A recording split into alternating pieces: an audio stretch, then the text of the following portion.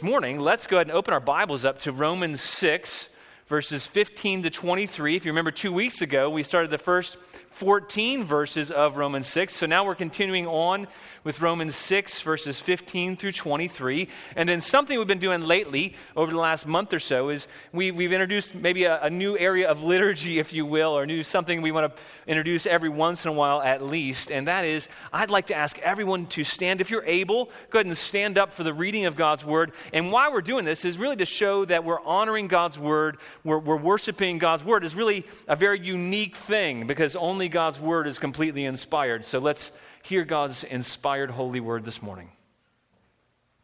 What then? Are we to sin because we are not under law but under grace? By no means. Do you not know that if you present yourselves to anyone as obedient slaves, you are slaves of the one whom you obey, either of sin, which leads to death, or of obedience, which leads to righteousness? But thanks be to God that you, who were once slaves of sin, have become obedient from the heart to the standard of teaching to which you were committed. And having been set free from sin, have become slaves of righteousness. I am speaking in human terms because of your natural limitations. For just as you once presented your members as slaves to impurity and to lawlessness, leading to more lawlessness, so now present your members as slaves to righteousness, leading to sanctification. When you were slaves of sin, you were free in regards to righteousness. But what fruit were you getting at that time from the things of which you are now ashamed? The end of those things is death. But now that you've been set free from sin and become slaves of God, the fruit you get leads to sanctification and its end, eternal life. For the wages of sin is death, but the free gift of God is eternal life in Christ Jesus our Lord. Amen. You may be seated. Let's pray. Father, I pray that we would understand what it means to be set free from slavery to sin. God, I pray that you would enable us to hear your word, to apply your words to our heart. God, would you awaken our hearts, awaken our minds as we sang this morning, and illuminate us. We rely on you, Holy Spirit, to do what only you can do, but God, we want you to make us awake to the reality of who we are in Christ. And God, we want to see what it means to be slaves of you, been set free from sin, and be set free to serve you gladly. God, I pray that you would give us your grace this morning, and you would set before us the riches of your reward in Christ Jesus by your grace. Amen. Well, I've been reading and thinking a lot about the Civil War lately, actually over the last probably month or so. Been thinking a lot, meditating on the Civil War and the horrific institution of slavery in the days prior to and during the Civil War. And I really still can't imagine. I can't put myself in the shoes of slaves. I try, but I can't imagine. How about you? Have you ever tried to imagine what it would be like to live as a slave? What would it be like to live where you have no rights, where you're not considered a person, where you have no right to property, you have no right to have a family, you have no right to any income, you can't make your own decisions, where you go is dictated and controlled by someone else, you have no choice in any area of your life. And for me, I had the hardest time putting myself there because in every area of my life, I can't imagine being controlled by someone else. I can't imagine that my life would be like that. I can't imagine being a slave like that. It meant you had no choice to obey your master, where you face the consequences of punishment, often horrible brutality and death. And you can read online, if you don't have any good books about slavery, about all the horrific accounts. Library of Congress has this great resource called The Voices of Slavery. You can actually go online. I did this with my family yesterday just for a minute, and you can listen to recordings made in the 30s and 40s of previous slaves. And you can hear their accounts in their own words. And if you think about that, that wasn't that long ago. My own grandfather, I remember sitting as a young boy and talking to my grandfather about when he was a young boy, when he was a teenager and a young man, and he worked alongside former slaves. That just wasn't that long ago. He was working side by side with slaves in fields, tobacco fields in North Carolina and Virginia. And in the 30s and 40s, and then as late as the 50s, there were still some slaves from before the Civil War time alive. It wasn't that long ago, but it seems so far away to us. You know, we have pictures. I brought some pictures this morning of some of slaves, like a guy named Sam Jones. This is, I think, from 1936 or so. Sam Jones, another woman, Rose Fay. It was 1938. Monroe Brackens from 1938. Bill and Ellen Thomas from the 40s, a joyful, that's probably my favorite picture, although the light kind of washes it out. What a joyful, happy picture it is. And you know why in all those pictures, at least, they were joyful or smiling? It's because they were no longer slaves. They're no longer slaves. That's who they used to be, but it's not who they were anymore. You know, for most of us, slavery's in the distant past, though. We really can't imagine it. We can't relate to it. We have a hard time putting ourselves in those shoes. But for Paul, as he is in the letter to the Romans, and as he is writing his letter to the Romans, the people in the church in Rome, they could relate. Because somewhere between 50 and 70% of the church most likely either were slaves or had recently been slaves.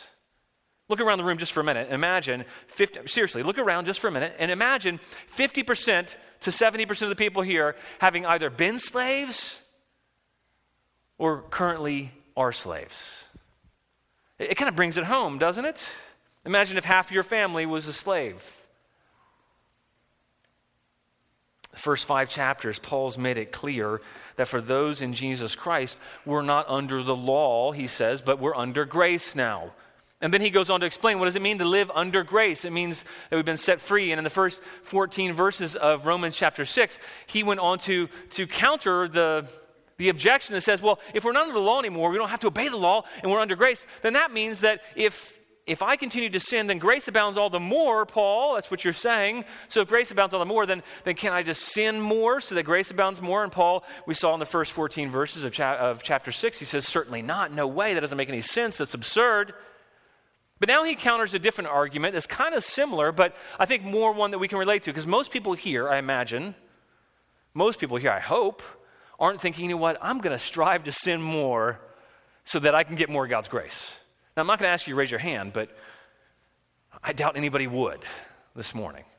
But the second thing that he's countering is something that is actually more common to us, and that's the fact that sometimes we're subtly tempted. I don't know about you, but sometimes we're subtly tempted to believe or act as if God's grace doesn't really call us to anything.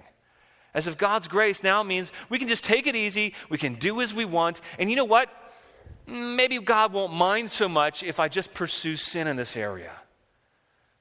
You know, maybe you're tempted in a specific area. Maybe you've become a Christian, you place your faith in Jesus, and you're tempted and you think, you know what, gosh, temptation is too much for me. I'm just going to give in this once. God will understand. Because after all, I'm under grace, right? Now, if you've never thought that or been tempted that way, then I don't know if you're accurately aware of your own heart, because I think it's a temptation that everyone to some degree at least faces, because if God's grace is really free, then, gosh, that means I can, if I sin, I know if I sin, then I'll be forgiven. And Paul's countering that. He's countering that attitude. He's countering that mindset. And he says, no, that's absolutely insane. And he uses these illustrations of slavery. And he's going to hammer home these ideas of slavery. But before he does that, Paul says that, you know, if you are under grace, look down in verse 16, says, don't you know that if you present yourselves to anyone's obedient slave, your slave is the one you obey? And what's he saying here? He's saying that we will be slaves. We are slaves no matter what. But it's a matter of whose slave you are And it's a matter, if you're under God's grace makes us delightedly free, obedient slaves. That's really kind of the whole main idea of these verses, that God's grace, far from enabling us or enticing us to sin, it actually makes us delightfully obedient slaves. Do you think of yourself that way, though? Do you think of yourself, that's really the main idea, do you think of yourself as a delightfully obedient slave, now that you're under God's grace? That's how the Apostle Paul wants us to see ourselves. F.F. Bruce, he was commenting on these verses, and he says, to say that to make being under grace an excuse for sinning, he says, is a sign that one's not really under grace at all. And then Paul explains in these verses, if we willingly go on sinning, it would be as if we were presenting ourselves willingly back to be a slave again to unrighteousness, to lawlessness, a slave to sin. And then he says something shocking. I want you to pay attention for a moment. He says something very shocking. He says, either we're a slave to sin.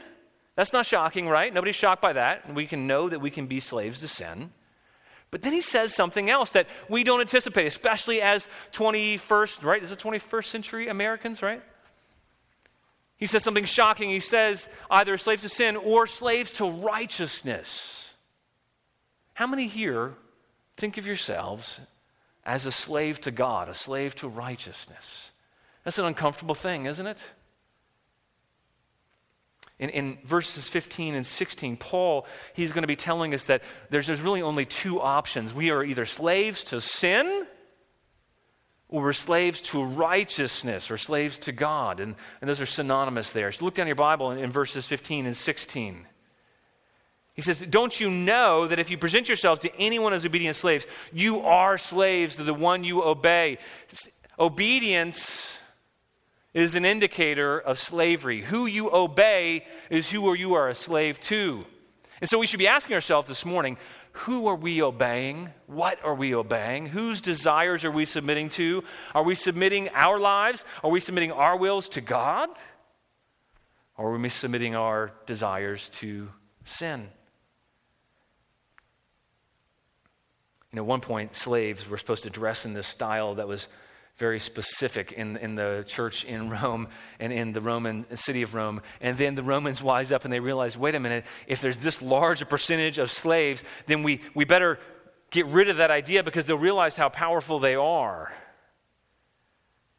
Because they wanted to suppress them. Slaves were considered property. They were prohibited from families. They could be whipped, they could be branded, they could be cruelly mistreated, they could be exploited and killed, and their owners would face little or no punishment. And so when the Christians in the church, they were reading Paul's letter, they could relate. They could relate to the illustration of being a slave. They didn't have to think very hard. Today it might be something you think, I can't really relate to that. Now, maybe you're of a different ethnic descent or African-American descent. And so for you, it's not very hard because you talk to your parents or your grandparents and they have stories that are not too far gone. And so it's more real. For a lot of us in this suburban culture, though, it can be difficult. Be hard to relate to. And by the way, I would encourage you to try to relate, to try to understand what it must have been like.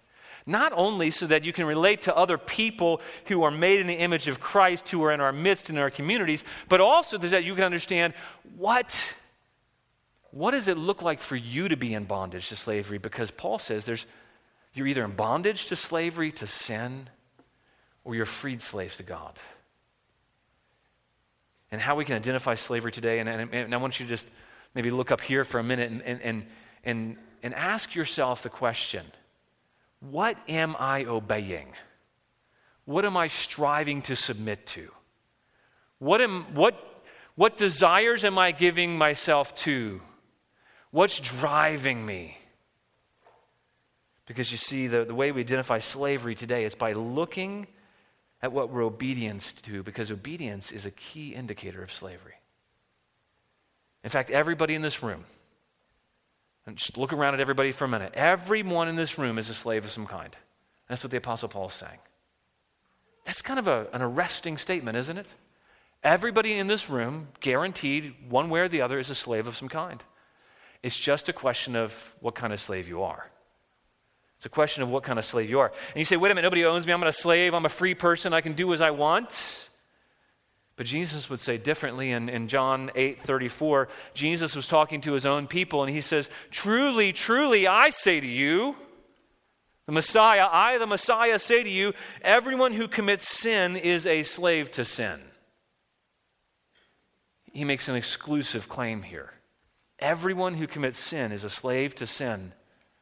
Now that's the news prior to the good news. So the question is, whose slave are you?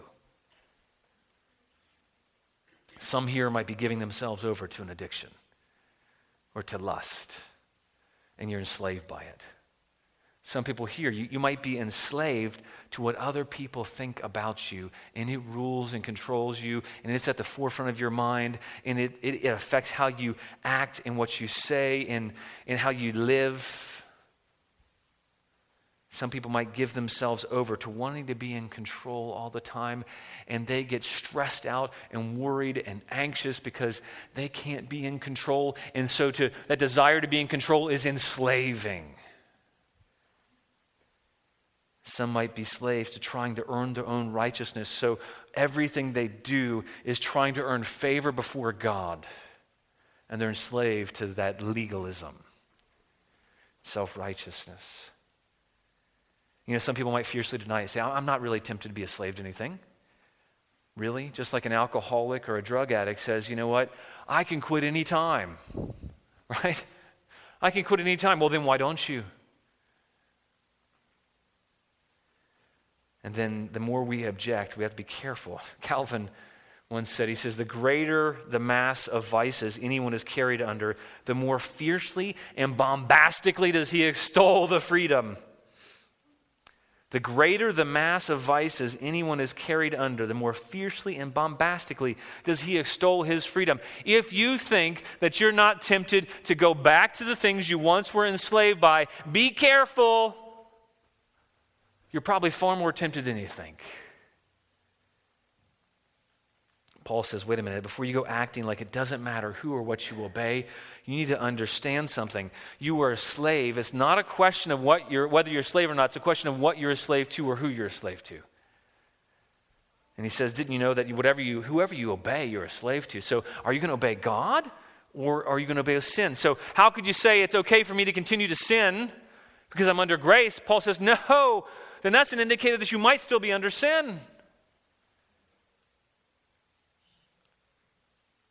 People are either under the power of sin or they submit to the God as their Lord, their master. Who are you submitting to? Who do you desire? Who are you striving to submit your desires to? Is it a daily choice? Not that you earn favor before God. And we'll get to that in just a moment. But as Doug Moo says, he says, Paul wants us to make clear that slavery is ultimately not just a legal status, but it's a living experience. Slavery is not just a legal status, but it's a living experience. You're either living as a slave to sin or you're living as a slave to righteousness. It's a living experience. If you're an unbeliever here, you might think, you might be thinking, wait a minute, you know what? Nobody controls me. I have a choice between living freely for myself and then living with God as my master. And I think, thank you very much, I'll live for myself. If you think that, you're deluded. You see, if you're sinning, you're a slave to sin, as Jesus said. And so your choice is not, will I serve my own free will or will I serve God? The choice is, will I be a slave to sin? Will I continue to be blinded and enslaved to my sins? Or will I be set free to be a slave of God? And he says, obedient slaves result in righteousness. So Paul is saying that if you're seeking to submit to and obey sin, you are a slave to sin. But if you're seeking to obey God, you are a slave to righteousness. If you're living under God's grace, it's going to show in your conduct. It doesn't make you a Christian. What you obey doesn't make you a Christian, but it's evidence that you are a Christian. And the confidence we can have as believers in Jesus is the same confidence that the Apostle Paul had for the believers in Rome. Look down your Bibles in verses 17 and 18. Look down your Bibles just for a moment in verses 17 and 18. Paul has some confidence that they're not stuck being slaves to sin. And here's really our hope. Here's our confidence as well. He says in verse 17, "But thanks be to God, by God's grace, because of God." He said, "But thanks be to God, that you who were once slaves to sin have now become obedient from the heart to the standard of teaching to which you were committed. And having been set free from sin, you become slaves of righteousness." We are not slaves to sin any longer. The good news is that God has actually carried out a rescue mission, coming to save you, to seek and save the lost. And He's carried out this rescue mission. He's sent Jesus to redeem you from being under sin. He's called you to Himself, and He's enabled you to obey Him from the heart. And if you have a desire to obey God from your heart, He says, thanks be to God. That means you're not really enslaved to sin, even if you feel like that. So, believer, if you've placed your faith, your trust in Jesus, you might still be struggling and feel like you have to sin. The good news is, thanks be to God, you're no longer slaves. Thanks be to God, you're no longer slaves. You know, maybe you feel like, I just can't say no. Paul says, no, you become obedient from the heart because He has set you free from sin. Having been set free, it's a past tense. Having been set free, now you're slaves of righteousness. He's transferred you out of one kind of slavery into a far better slavery. Now being set free, he says, you can follow Jesus in this life of obedience. And this call to obedience in these verses, it's grounded in what God has done in and through Jesus Christ. It's grounded in the gospel. He says, you committed yourself to this standard of teaching. What does he mean by the standard of teaching? The standard of teaching that Paul talks about, that he always means when Paul talks about the teaching that's been handed down to you, it's really the teaching about who Jesus is. It's the teaching about Jesus Christ. It's the good news. And so when you become a Christian, you're not just saying, oh God, please forgive me and thank you for forgiving my sins. God, thank you for taking the punishment that I deserve and the penalty that I deserve. You're also committing to live in response to the good news. You're committing to yourself to be under the lordship, under Jesus as your master. And he's saying that this standard of teaching refers to Jesus, and it's embodied in Jesus as the ultimate example. And it's really what we have today as the New Testament. But to be committed as a Christian, it's not like being a part of a social club. It's a commitment to obey. It's a commitment to serve Jesus as your master. That word for Lord, it can just as easily be translated master. You know, we love to sing, you know, Jesus is our Lord. But when we're singing that, do we mean, Jesus, you're my master? That bristles against our independence. We don't want to be somebody else's slave, but that's the only way we can be set free. It's not just a commitment to be rescued. It's a commitment to follow him. It's a commitment to say, Jesus, thank you that you bought me with a price, and now I belong to you. I'm now no longer my own. But now you've bought me. But you've bought me to free me. You've bought me so that I can follow you now. So the question is, what does your life reveal? Imagine being a prisoner in a deep, dark hole of a dungeon. Imagine just for a moment, if you need to, close your eyes, but don't go to sleep. Or don't close your eyes. Be aware you don't want to submit to that. Imagine being in a hole of a dungeon, isolated, you're chained, you're shackled with thick irons, you have stone walls surrounding you and an iron door.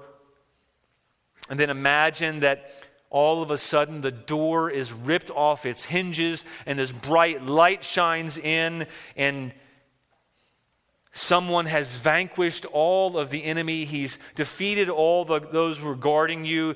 He comes in, he shatters your chains, he breaks your shackles, he sets you free, he grabs you by the hand, he makes you to stand up, and he says, "You're free to come and follow me." What would you do? Would you say no thanks? Or would you trust that the one who came to deliver you, who conquered your foes, who broke you out of prison, has your best interest at heart? I think you'd be gladly inclined to follow your deliverer if he asked you and if he promised to protect you and to give his life for you. Because you see, that's what Jesus has done. Jesus came when we were dead in sin. It was far worse of a picture than being stuck in a dark, dank prison and in shackles. We were shackled, but we were also dead. So not only did he break down the door and break our chains and break the shackles, he brought our dead bones to life. And then he called us and says, "Come follow me." The question is, are you seeking to submit to him? How do you tell? How do you tell if you're seeking to submit to him? Ask yourself, okay, what desires do I have that are ruling me today? Am I seeking to put to death the things that remain? Because although sin's power has been broken, sin still yells there like an old slave master yelling and telling us, "You have to obey me." But will we listen to it, or we say, "You know what? I'm not going to listen to those desires, and instead, because I've been set free, I'm not going to stay in this prison. I'm going to go out the door and follow Jesus." What desires do you need to say no to? And are you saying no to them? Desires for prestige, desires for acclaim, desires for praise, desires for worth. And you know what? We can find that in a myriad of ways. Moms, you can find worth in having great kids. And so you take confidence because your kids are well behaved and you think you've done a great job and that's where your worth is. And I say, no, that's a sinful desire. Don't submit to that.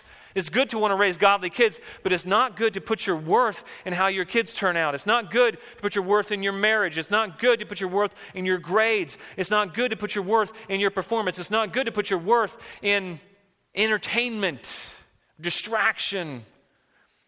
You know, so many of us, we fumble around on our phones, and I'm guilty of this as well. You know, we distract ourselves, we dull and numb ourselves with entertainment, looking for those things because we think that somehow that will satisfy us. And what is that? That's that desire to be satisfied with something other than God.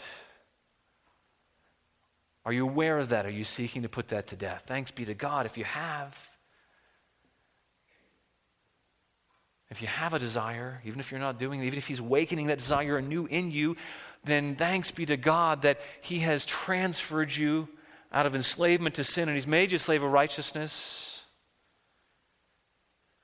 In verse 18 it says, having been set free, our confidence to begin to deal with our sin, to ask ourselves those hard questions, to ask ourselves, why did I get angry? What was I wanting that I wasn't getting? When I got offended, why did I get offended? And our desire to say, God, please let me no longer be controlled by anger, by offense. Our desires come from one place, is that we've been set free. You can only battle sin because you've been set free. But thanks be to God, having been set free, we become slaves of righteousness. And think about that. To be set free from slavery, it meant that you'd enjoy and receive, for the Roman citizens, you would receive all the rights of a Roman citizen, the most powerful kingdom. And that day, that would have been a joyful experience. Haven't been set free? Then you could live with all the rights and privileges as a Roman citizen. And so you take advantage of that. And that's what Paul's saying. Take advantage of the fact that you've been set free and start to live as part of God's kingdom. I know for me, though, I still have trouble relating. And so I was reading the story of a guy named Hamp Santee, a slave set free. And he shares what it was like. And he says, after surrender, I can remember they were so happy. Talking about former slaves. They just rang bells, blowed horns, and shouted like they were crazy. Then they brought a brand new rope. I love this imagery. He says they cut it up in little pieces, and they gave everyone a little piece. And whenever they look at that rope, they should remember that they were free from bondage. Do you remember? Do you carry the rope in your pocket? I would encourage you to. Maybe for you it's a helpful reminder to carry a little piece of rope. I don't know. But carry the rope, reminding yourself of the good news every day. You've been set free from bondage.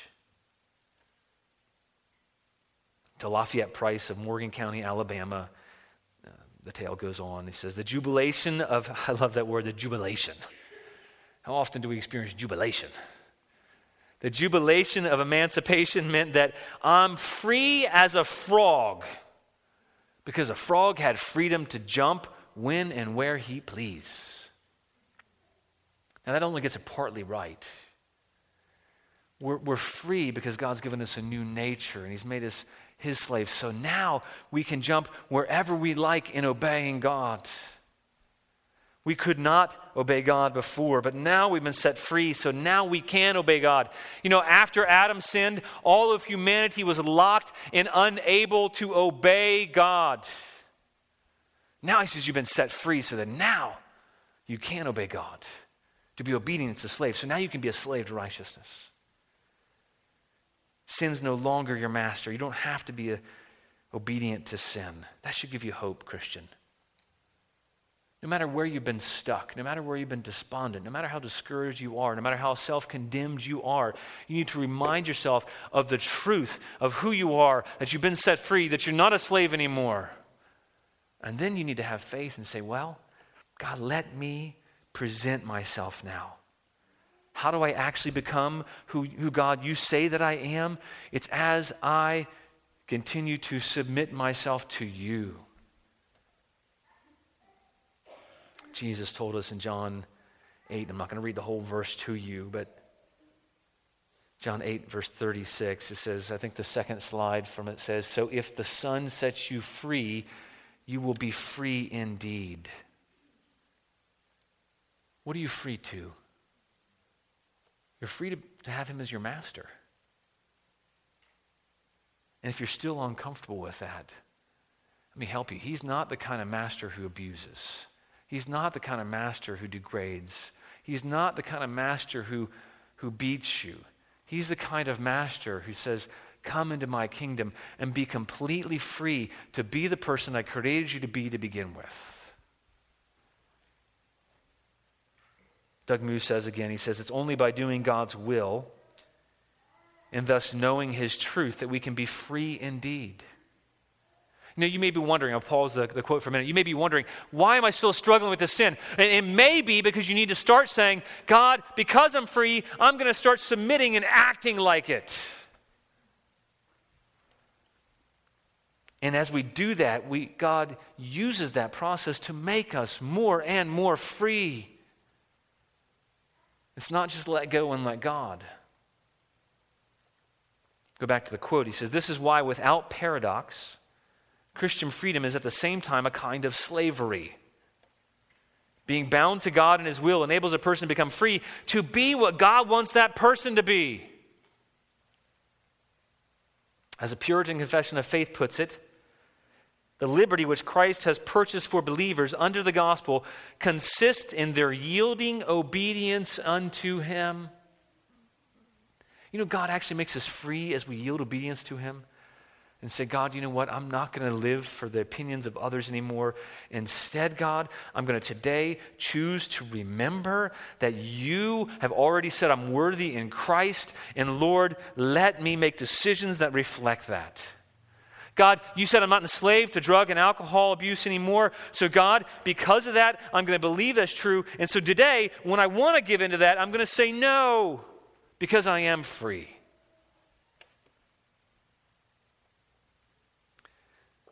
But he tells us this third truth. We are objectively God's slaves if you're a Christian, but the third truth we see is that to live as God's slaves, it means that we must actively present ourselves. We must actively present ourselves as members as slaves to righteousness. We present our members as slaves to righteousness. Look in verse 19. Paul, he says, I'm speaking in human terms. He says, I'm using an analogy that you might understand, but I also realize it's limited. It's a human analogy. It's about slavery. He says, but that's because of your natural limitations.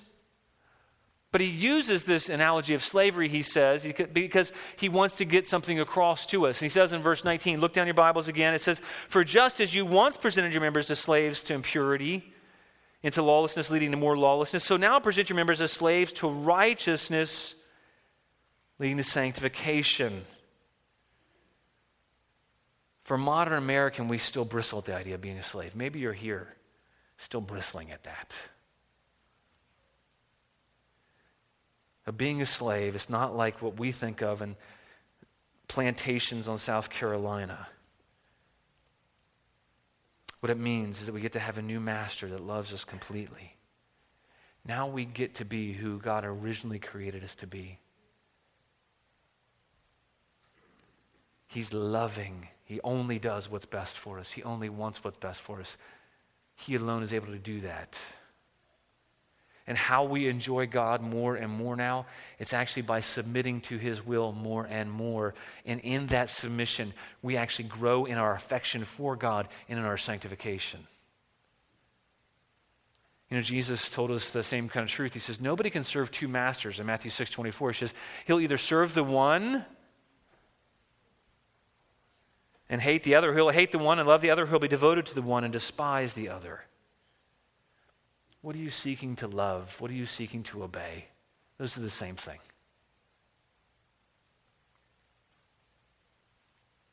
The idea of committing yourself to God as an obedient slave is not popular, but it's the only way that you're going to grow.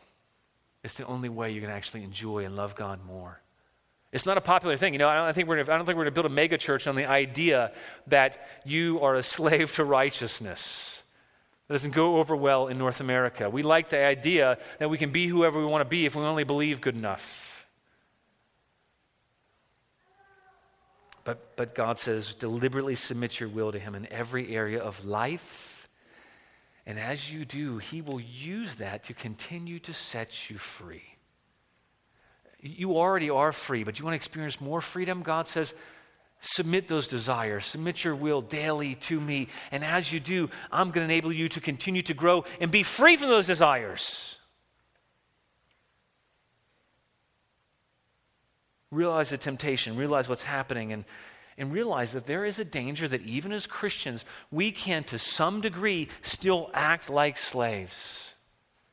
And Paul says, why would you do that? Why in the world would you go back to being controlled by other desires? Ultimately, we can be sure we are being sanctified because we would like to be sanctified.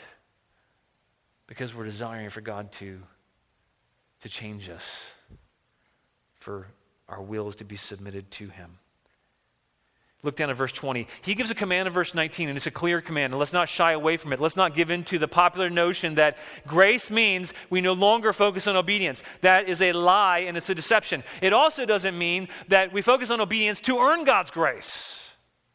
It's neither one of those two extremes.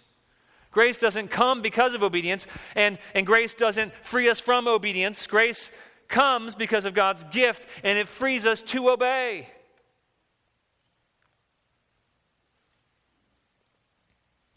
Look down at verse 20. He gives us an indicative again. He says, when you were slaves of sin. That is what used to be true of you. It is no longer true of you. So because that's no longer true of you, live differently. Live in that reality. And look down at verse 21. He says, but what fruit were you getting at the time from the things of which you're now ashamed? He's saying, not only does it not go with who you are, you're now God's slave, and so it doesn't make any sense to say, I'm okay with sinning. He says, but what fruit did you get? What fruit did you get? You know, the other day we were sitting around as a family. I don't know if you've ever done this or not. You can just look up here for a minute. Have you ever gotten together as a family and talked about your sin? I don't just mean like your recent sin, but I mean all of the sins you've ever done. Seems like an odd idea. But we got around the other night, I don't know when it was, sometime in the last week or two, and we just talked about, okay, I just want to let you guys know, here's now, I didn't go into gross detail about everything, but here's all the different categories that I'm aware that I have sinned and continue to struggle with. And it was pretty much everything. I haven't physically killed somebody. I haven't physically done some other things. But in my heart, I'm guilty of pretty much every sin. And it reminded me, I'm ashamed of those things. I'm ashamed that I was living a life given over to sin. I'd encourage you to do that. I'd encourage you to think about, okay, I'm guilty of pride. I'm guilty of lust, of arrogance. I'm guilty of self-righteousness. I'm just talking about my own sins. I'm guilty of anger, of bitterness, resentment, slander, gossip. I'm guilty of hating. I'm guilty of murdering people in my heart. I'm guilty of lusting after others, committing adultery in my heart. I'm guilty of not obeying God and clear commands, and I'm guilty of not caring about what God thinks. I was thinking through, there's just not one area of Scripture that I can't say, God, I fully deserve your wrath, but I'm fully guilty of all of these things. I deserve death. That's the only fruit I was getting. I've been addicted to alcohol. I've given in to so many areas of sin. I encourage you to think about that because I want you to think about what kind of fruit did you get from that? What kind of fruit did that get you? Be honest about it. It might have felt good temporarily, but there's no lasting fruit.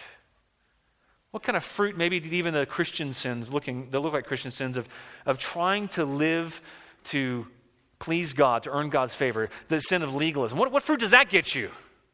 It gets you wrapped up and being self-deceived and being afraid to confess who you really are. What kind of fruit did you get, he says? What kind of fruit were you getting at the time from the things which you're now ashamed? Because he says something to us in verses 20 to 23. I want you to look in the Bible, your Bibles there. He says, really, ultimately, he's saying we get fruit as slaves, some kind of fruit. You get the fruit of shame from sinning that leads to death. You get the fruit of sin, and sin leads to shame and then death. Or you get another kind of fruit. What kind of fruit did you get from your previous sins? The result of sin is shame and death ultimately.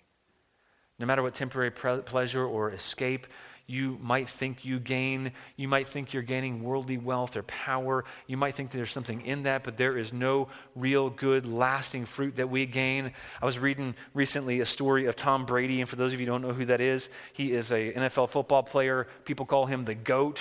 It stands for greatest of all time. I really hate that phrase because, again, I'm a Steelers fan, so I have trouble with Tom Brady anyway. But he has won, I think, 5 Super Bowl rings.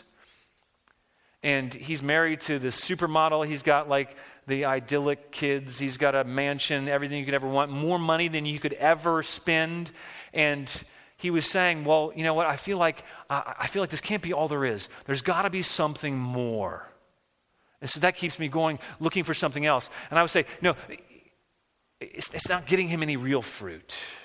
He's markedly discontent. And it comes through, at least in that interview, loud and clear. Wealth and prestige and fame and all the benefits those bring, and your perfect wife, whatever that might be, and I don't think that's true, but perfect children, a perfect house and everything else, there's no fruit in that. It's empty. And Paul says the end of all of your sins, all of your worldly desires, those things, the end of those is only death. Why do you pursue those things? When you're thinking about pursuing sin, when you're thinking about giving in to bitterness and resentment or self-righteousness or anger or fearing what people think, when you're thinking of giving in to alcohol or drugs or whatever it is, or sex or lust, or when you're thinking of giving into those things, don't you know and remember that those things just leads to death? There's no good fruit in that. And that's to serve as a motivation for us. But he gives us another motivation. Look in verse 22, please. Look down your Bibles. He says, but now that you've been set free from sin, become slaves of God, the fruit you get leads to sanctification and its end, eternal life. The good news is that believers in Jesus Christ, we've objectively been set free. We don't have to obey sin anymore, but we get good fruit. This obedience, it might not seem like it's all that fun, but it's going to get you real good and lasting fruit. It's going to lead to your sanctification. You're going to become more like Jesus. Not fully in this life, but in the life to come, we can be sure that he's going to give us the final fruit. But we can enjoy in this life real fruit. Imagine you were a slave to an evil taskmaster in this dark and stormy land. You know, I don't know if you need to put yourself in the world of Tolkien and think of yourself in the land of Mordor or whatever, but I like to think of that when I think of being slave to an evil taskmaster. And imagine your master beats and whips you every day. He treats you cruelly. He only takes from you. He abuses you and continually in horrible ways. Eventually, he kills everyone you know. And you're certain your only fate is death. And then imagine you go up to this high wall, this several 100-foot high wall that you cannot scale, and you see that there's a crack in the wall. Now you can see through the wall, and you see on the other side of the wall, you see that there's this wonderful, beautiful, bright land filled with all these beautiful colors, and there's people walking around. They're not in chains, and they seem happy and joyful. And there's light out there. It's almost blindingly bright. And you can kind of yell through to the people on the other side. You say, what's it like over there? And they say, our master, he's only kind, he's only benevolent, he's only and always doing things for our good. And you notice that even the ones who die, they're brought back to life again, and then they're brought into to live in the palace with the king. There would be no reason for anybody in that good kingdom to ever to want to go back, to cross the wall, to go back into slavery. And Paul says, your old life of sin, it led to death. Don't be tempted. That there's no fruit in that. You think there's fruit. The lie of the devil is there's fruit. And he says, no. God gives real fruit. He says the wages, look down at verse 23, the wages of sin is death, but the free gift of God's eternal life in Christ Jesus our Lord. You know, the word for wages there, it was often used for what a soldier in the army would be paid. A ruler would pay a soldier for the duties that they carried out. And so the wages for a soldier of sin, it's death. That's your wages if you're a soldier of sin. The end result of being submitted to sin as a slave is death. I was reading a story about a former slave named Katie Rowe. And she told a story of how she would never forget the day she was set free. Listen to me, and I want to share this story with you. She says, that morning, we all go to the cotton field early, and then a house slave came out from the old mistress on a horse and say she want the overseer to come into town. And he leave and go in, and while the old horn blow up at the overseer's house, and we all stop and listen because it's the wrong time of day for the horn, we start chopping again, and there goes the horn again. The lead row slave holler, hold up. We all stop again. We better go in. That our horn, he holler at the head slave, and the head slave thinks so too. But he say, he afraid we catch the devil from the overseer if we quit without him here. But the lead row man say, maybe he back from town and blowing the horn himself. So we line up and we go back in. When we get to the quarters and we see all the old ones and children up in the overseer's yard, and so we go on up there, the overseer is sitting on the end of the gallery with a paper in his hand. And when we all come up, he comes say, stand close to the gallery. And he calls off everybody's name and he sees we're all there. Sitting on the gallery in a high-bottom chair was a man we never see before. He had on a big, broad, black hat like the Yankees wore, but it didn't have any yellow string on it like most of the Yankees had. And he was in store clothes. It wasn't homespun. It wasn't jeans. They were black. And his hair was plum gray, and so was his beard. And it came way down here on his chest. But he didn't look like he was very old, but because his face was kind of flashy and healthy looking. I thought we'd all be sold off in a bunch, and I noticed some kind of smiling. And I think they're sure glad of it. The man say, "You all know what day this is?" And he talked kind and he smiled. We all don't know, of course. We just stand there and grin. Pretty soon he asked again. They had a man say, "No, we don't know." He says, "Well, this is the 4th day of June, and this is 1865. I don't want you all to remember the date, because you are always going to remember the date. Today, you is free. Just like I is, and Mr. Saunders, and your mistress, and all us white people," the man say. "I come to tell you," he said, "and I want you to be all sure to understand, because you don't have to get up and go by the horn no more. You is your own bosses now, and you don't have to have no passes to come and go. We never did have no passes nohow." He said, "I want to bless you and hope you always is happy until you got the right and life that any white people got," the man said. And then he got on his horse and he rode off. We all just watched him go on down the road. And then we go up to Mr. Saunders and ask him what he wants to do. He just grunt and say that we can do as we darn well please, he reckons, but get off that place to do it unless we wants to stay and make the crop for half of what we bring in. None of us knew where to go, so we all stayed. And he split up the fields and he showed us which part we got to work in, and we go on like we was, and we make the crop and we get it in.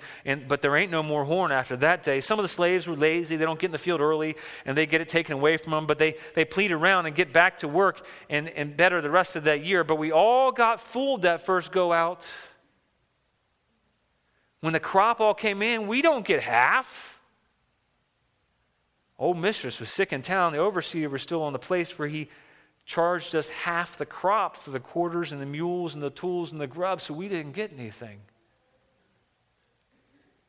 See, what was the problem? They were free, but they didn't live like it. They were free, but they were fooled into thinking that they still had to go back to their overseer. The first thing they did when they were set free, they went back to the overseer and said, "What should we do?" Well, what's the overseer going to tell them? He's only going to tell them a lie. What is your old master going to tell you? He's only going to tell you a lie, that you're going to be rewarded. But don't get fooled. Don't get fooled. There's no reward. But there's something here that we haven't touched on. We have another problem. We can't ever obey good enough to get the reward of eternal life. We can't do it. We can't ever obey perfectly. You can't ever obey so that God actually says, "I'm going to reward you with eternal life because of what you've done." But he doesn't say that. He says the wages of sin is death.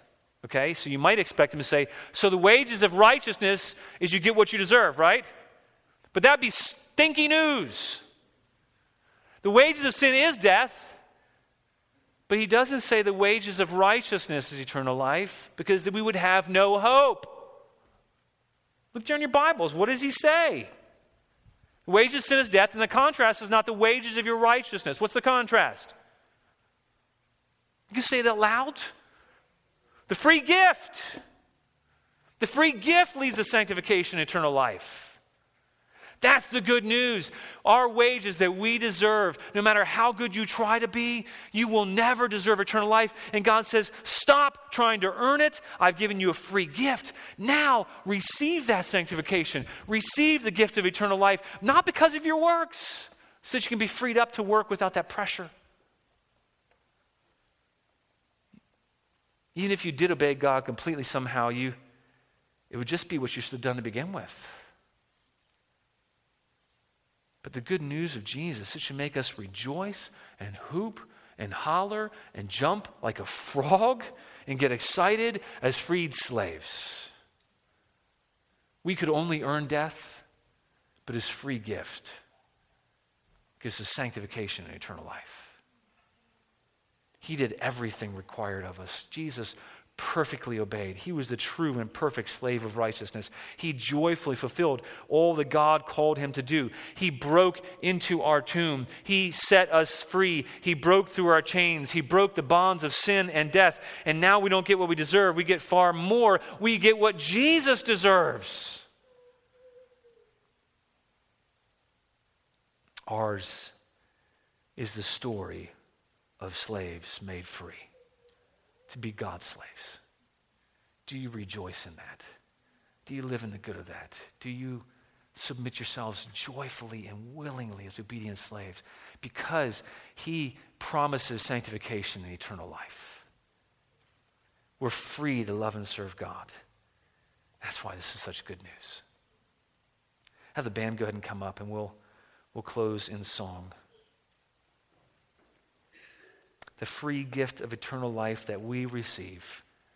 If you're not a believer here, you can receive this free gift. And it comes by saying, God, I could never earn your gift. God, I could never be good enough, but I place my faith, my confidence, my trust that Jesus, he was faithful in my place. And then I also place my trust that Jesus was punished for all the punishment that, God, I deserve from you. And so, God, now I, by faith, receive your gift.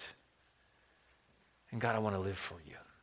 And if you're a believer here, live in the freedom, the joyful freedom that he gives. And jump like a frog. Amen. Let's pray. Father, I pray that you would enable us to respond to you, to love for you, to joyfully, with no condemnation, set aside those areas we've been submitting to and submit to you instead, knowing that you've given us the power to do that. And Lord, longing and looking forward to the sanctification and life you bring. In Jesus' name we pray. Amen. Well, please stand and let's sing together.